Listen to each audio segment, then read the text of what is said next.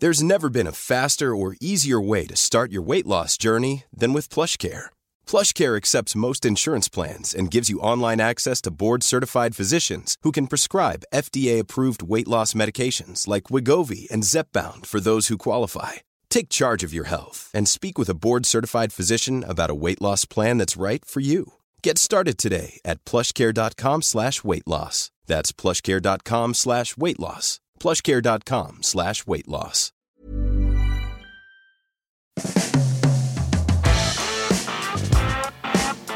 I, Ronald Reagan, do solemnly swear that I will faithfully execute the office of President of the United States. Will, to the best of my ability, preserve, protect, and defend the Constitution of the United States. So help me God.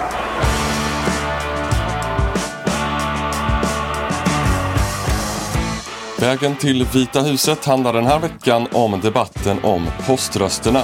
Voting by mail is wrought with fraud and abuse. Hur stor risk är att presidentvalet utsätts för sabotage om folk skickar in sina röstsedlar istället för att gå till vallokalerna? Och vilka möjligheter har Donald Trump att påverka den logistiska poströstningsapparaten? Det här är Vägen till Vita huset. Jag heter Henrik Svensson.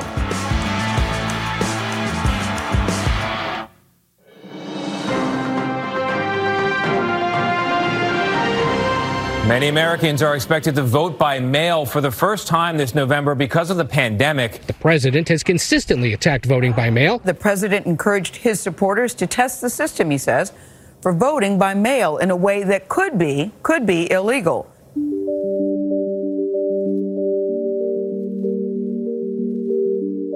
Det amerikanska presidentvalet är nu mindre än 2 månader bort och en av de största snackisarna inför valet är just nu frågan om poströstningen. Systemet med poströster har funnits länge i USA och i valet 2016 så röstade 33 miljoner väljare genom att skicka in sin valsedel istället för att gå till en vallokal. Men den siffran väntas höjas rejält i år på grund av coronapandemin. Fler delstater kommer nämligen att göra det enklare att poströsta för att på så sätt se till att så många väljare som möjligt deltar i valet. Men många röster har höjts om att poströstningssystemet inte är tillräckligt säkert. Man flaggar för möjliga problem som har att göra med allt ifrån påverkan av främmande makt till att det amerikanska postverket kanske inte kommer att kunna hantera den stora mängd röstsedlar som förväntas skickas in. Men hur ser egentligen USAs poströstningssystem ut? Och ligger det någonting i den här kritiken om att valet inte kommer att kunna genomföras på ett säkert sätt när så många väljare kommer att skicka in sina röster? Ja, vi ska göra vårt bästa för att svara på de frågorna och för att hänga med på alla turer så tar vi allt ifrån början.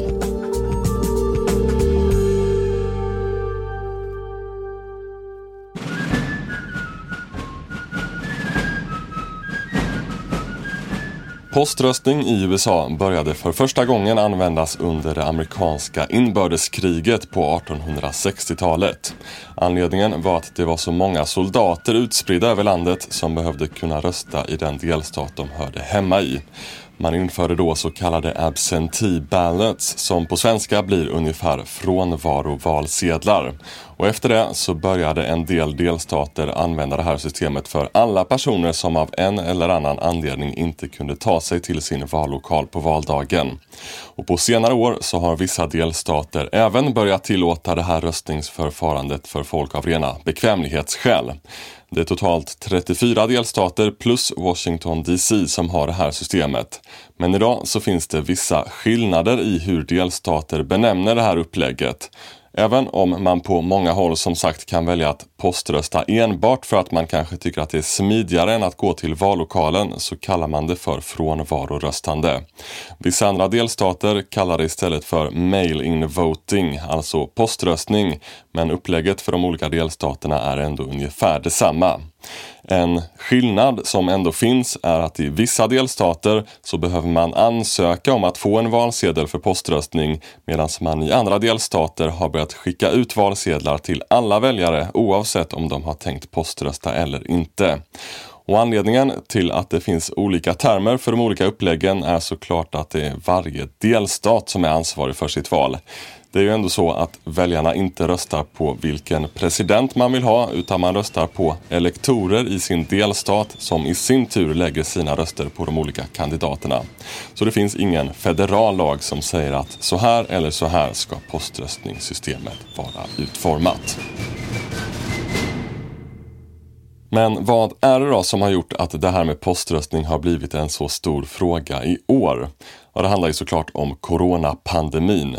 En del delstater har nämligen öppnat upp för att använda sig av det poströstningsförfarande som inte kräver att väljarna ansöker om att få poströsta, utan man kommer helt enkelt skicka ut valsedlar till samtliga väljare så att alla får möjlighet att poströsta. Och det här var någonting som president Trump började ifrågasätta redan i maj i år i samband med att flera delstater öppnade för poströstning i sina primärval. We're not going to go to voting by mail. Voting by mail is wrought with fraud and abuse, and people don't get their ballots that happen to be in a certain district, whether it's Republican or Democrat. Thousands of ballots are sent out, but they don't happen to get them, so people are calling, where's my ballot? They call it a panic. Where is it? Where is it? The election's coming. And all of a sudden the election comes, it goes, and they say, hey, I never got a ballot, but wow, that didn't affect. I det här läget så går Trump också ut på Twitter och skriver att om valet genomförs med hjälp av poströster så kommer det bli, citat, det mest riggade valet i historien. Men Trumps och republikanernas ärkefiender, demokraterna, har som så många gånger förr såklart en helt annan åsikt i den här frågan. Demokraterna menar att det snarare är väldigt viktigt att man utvidgar möjligheterna att poströsta i höst, eftersom det annars finns en risk för att många inte vågar gå till valurnorna av rädsla för att smittas av coronaviruset. Och partiets talman i representanthuset, Nancy Pelosi, säger i en intervju med MSNBC att poströster är en nödvändig åtgärd för att upprätthålla den amerikanska demokratin när invånarna ska välja vem de vill se som president. This is now a health issue. We talk about saving the lives, testing the livelihood, the economy, and the life of our democracy. Vote by mail. Now people have to choose between their health and their vote. That shouldn't be the case. We should always be removing obstacles of participation to the vote. That is the sacred right of our democracy to vote. Remove obstacles.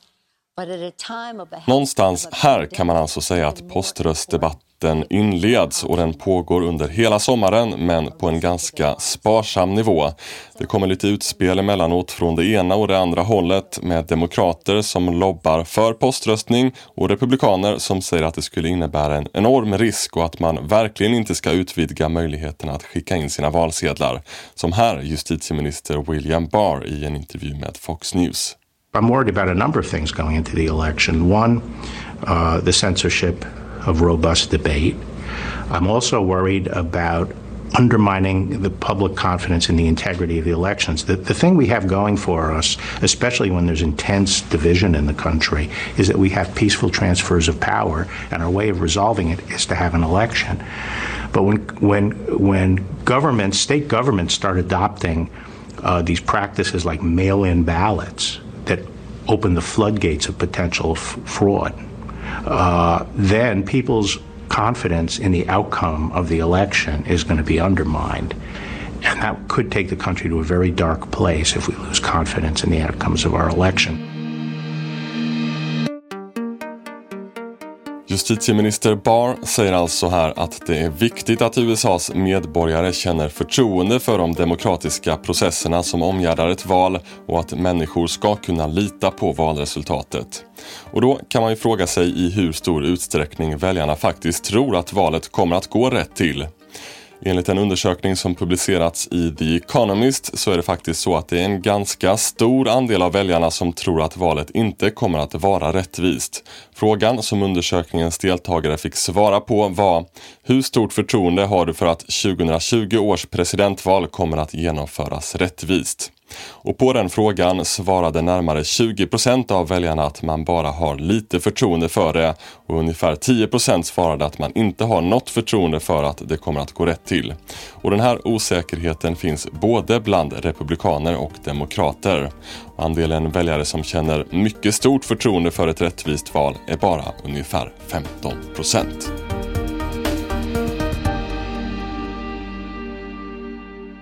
Sammanfattningsvis kan man alltså säga som så här att det finns två olika sätt att se på det här med poströster.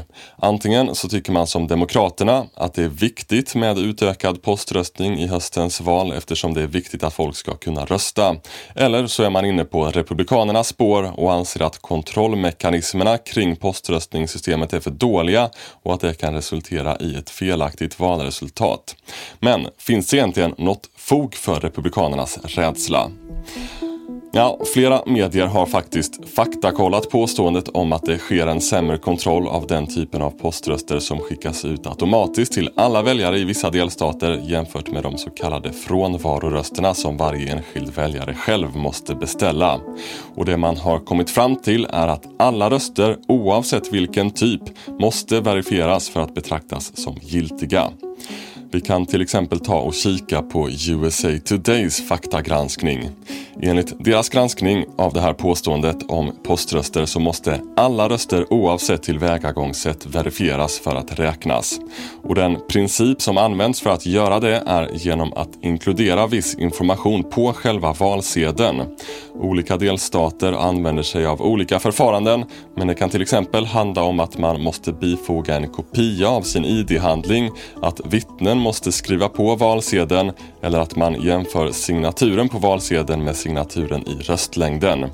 Enda skillnaden mellan de två olika varianterna av poströster är helt enkelt att man i det ena fallet måste be om en valsedel medan man i det andra fallet får valsedeln utskickad automatiskt. Men i båda fallen så behöver man vara registrerad väljare för att få en valsedel och i båda fallen så verifieras informationen på valsedeln med information i röstlängden. En annan del av det här poströstningsdramat som utspelar sig har att göra med den amerikanska posten USPS och huruvida de kommer att kunna hantera den stora mängd poströster som väntas nu då i samband med valet. Och för att guida oss igenom den här frågan så tänkte jag nu ta hjälp av min redaktörskollega Sandra Johansson som är väl insatt i både den amerikanska politiken och ekonomin. Det stämmer väl, Sandra? Absolut. Härligt. Du, först bara, skulle du kunna ge oss lite bakgrund till den här frågan? Alltså vad är det som har hänt? Alltså USPS har ju varnat delstaterna för att de kommer ha svårt att hantera den här stora mängden poströstning. The US Post Office has warned at least 23 states and the District of Columbia that it can't guarantee that mail-in ballots will be delivered in time for them to be counted. Framförallt om man skickar in sina valsedlar ganska sent eller ganska nära in på valet. Och då har ju demokraterna velat tillföra pengar till USPS så att de ska kunna hantera det här. At a rare Saturday session called by House Speaker Nancy Pelosi, the U.S. House of Representatives voted to provide the cash-strapped postal service with $25 billion after more than 3 hours of debate. Man pratar om $25 miljarder, så det är ganska stora pengar. Och ytterligare $3,5 miljarder till delstaterna för att de ska klara av det här. Men sen så samtidigt så har ju hela USPS egentligen blivit väldigt ifrågasatt i den här processen. För att man ser ju då den här nya chefen som har tillsatts av en styrelse där det finns väldigt många tunga republikanska donatorer, människor som ger stora bidrag till republikanska partiet. Och det har ju även den nya chefen, Louis DeJoy, gjort. Louis DeJoy, the head of the Postal Service, is facing a possible investigation. Allegedly pressured employees at his former company to donate to Republican candidates, and that DeJoy later reimbursed those employees through bonuses. Så att man har också ifrågasatt lite, vill de verkligen göra det här valet så bra som möjligt eller går man Trumps ärenden här eftersom han har varit så kritisk till poströstning. Och DeJoy har ju gjort väldigt stora nedskärningar på USPS också, som delstaterna då menar att om man är orolig för det här så borde man inte samtidigt hålla ner på övertid och vissa andra åtgärder som man har gjort. Postal workers have reported the removal of mail sorting machines, cuts to worker overtime, the removal of mailboxes around the nation, and a tightening on rules for when trucks must leave processing centers. Nu har ju DeJoy lovat att man inte ska göra några fler sådana åtgärder innan valet, men de som redan har gjorts ligger ändå kvar. Och han hänvisar ju förstås till att USPS är i en väldigt dålig ekonomisk situation och måste hitta ett sätt att kunna liksom långsiktigt finansiera sig själva. Och det tror jag ingen tvivlar på, att USPS har taskig ekonomi. Där är man nog överens. Men sen har ju avsikterna då ifrågasätts och förstås också tajmingen. Ja, det är ganska mycket pengar det handlar om, alltså 30 miljarder dollar nästan som Demokraterna och USPS vill vaska fram då till det här. Vad har Trump och hans stab sagt om de här kraven eller önskemålen? Det man har gått med på är ett lån på 10 miljarder dollar. Men annars så har ju han, precis som du har varit inne på, varit väldigt tydlig med att han inte vill ha en utökad poströstning i samma utsträckning som Demokraterna vill. Och att han har ju uttryckligen sagt att om man hade haft ett sånt, om man tillåter alla att poströsta, då skulle man få ett valdeltagande som aldrig mer gjorde att man kommer få en republikansk president. Levels of voting that if you ever agreed to it, you'd never have a Republican elected in this country again. Så han hänvisar ju väldigt mycket till att han tror att det här kommer leda till fusk. Men det liksom slipper ju ganska ofta också igenom att det handlar väldigt mycket om att man vill faktiskt aktivt hålla nere valdeltagandet. Men sen har han ju tonat ner det här lite. Både Trump och hans stab har ju tonat ner det här lite grann. And if we could agree to a bill, the overall bill, which is obviously a much bigger number than just the post office, that would be fine. Och sagt att man kanske ändå kan gå med till på det här om det är en del av en större ekonomisk uppgörelse för att hantera coronakrisen och sådär. Så Trump ganska skeptisk till det här då, även om det finns vissa dörrar lite grann på glänt. Men hur har reaktionerna varit på ändå det här negativa beskedet från Trump? Han har förstås fått väldigt mycket kritik från det här. Det är ändå en sittande president som säger att man inte vill hjälpa människor att rösta eller att man vill se ett lågt valdeltagande. Det är klart att det är anmärkningsvärt. Samtidigt så har ju USA en väldigt lång tradition faktiskt av att försöka hindra framförallt minoritetsgrupper från att rösta. Och man liksom arrangerar sina distrikt eller försöker påverka så att distrikten ritas på ett speciellt sätt som ger bästa möjliga utgång för det partiet man representerar och sådär. Så det här är ju liksom ändå väldigt djupt rotat i amerikansk politik, men sen kanske aldrig någon har liksom sagt det rätt ut så som Trump säger det. Och det här är ju även nu på senare år har det framförallt varit republikanerna som gör det här, men om man backar lite i historien så har ju även demokraterna hållit på med det här. Men det finns alltså egentligen ingenting som fastställer att demokraterna nödvändigtvis skulle gynnas av poströstning. Det man kan se är väl att eftersom de här försöken att minska valdeltagandet oftast handlar om att hindra minoriteter från att rösta, så är ju minoriteter en grupp som tenderar att rösta demokratiskt. Så det har ju förstås, alltså ett högre valdeltagande historiskt har ju ofta gynnat demokraterna. Men kanske inte nödvändigtvis just metoden poströstning. Just det. Om man lyssnar på USPS nu då i det här läget, vad säger man nu? Alltså kommer man klara den här uppgiften med att hantera poströster utan extra pengar, eller står man fast vid att pengarna behövs? Man har ju sagt att man kommer att klara det här och liksom lovat att man ska hantera det här. Men sen har man ju samtidigt också tryckt på exempelvis att det är viktigt att alla valblanketter, att man skickar dem tidigt och att man skickar dem som såna här första prioritetspost. I encourage all Americans who choose to vote by mail to request their ballots early and to vote early as a common sense best practice. Och det har ju oroat demokraterna också, för att tidigare har det tydligen varit så att man har alltid hanterat valsedlar som en första prioritet oavsett vilket porto som faktiskt har satts på brevet, så har det alltid varit prioriterat. Och där tycker man ju då att man ser liksom ett skifte nu i USPS som man oroar sig lite för. Men samtidigt så säger de ju att det här ska gå och att man inte ska göra några ytterligare nedskärningar förrän efter valet. Men det är klart att det är många som är oroliga.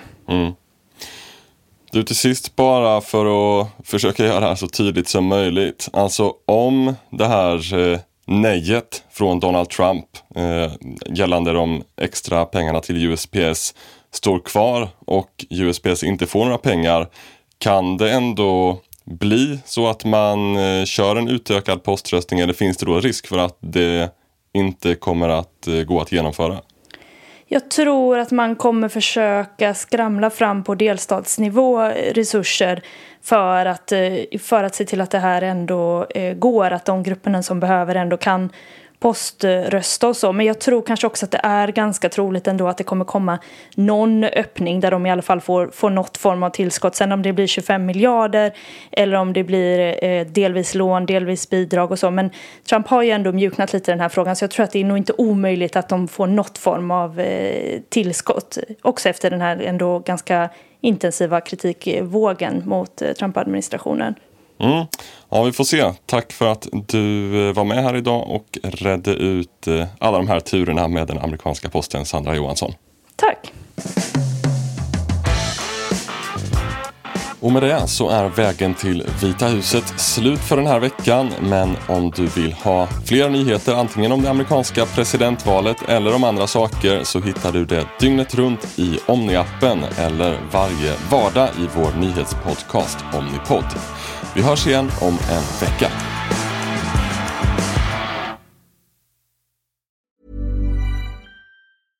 Flexibility is great. That's why there's yoga. Flexibility for your insurance coverage is great too. That's why there's United Healthcare Insurance Plans. Underwritten by Golden Rule Insurance Company, United Healthcare Insurance Plans offer flexible, budget-friendly coverage for medical, vision, dental, and more. One of these plans may be right for you if you're, say, between jobs, coming off your parents' plan, turning a side hustle into a full hustle, or even missed open enrollment. Want more flexibility? Find out more about United Healthcare Insurance Plans at uh1.com.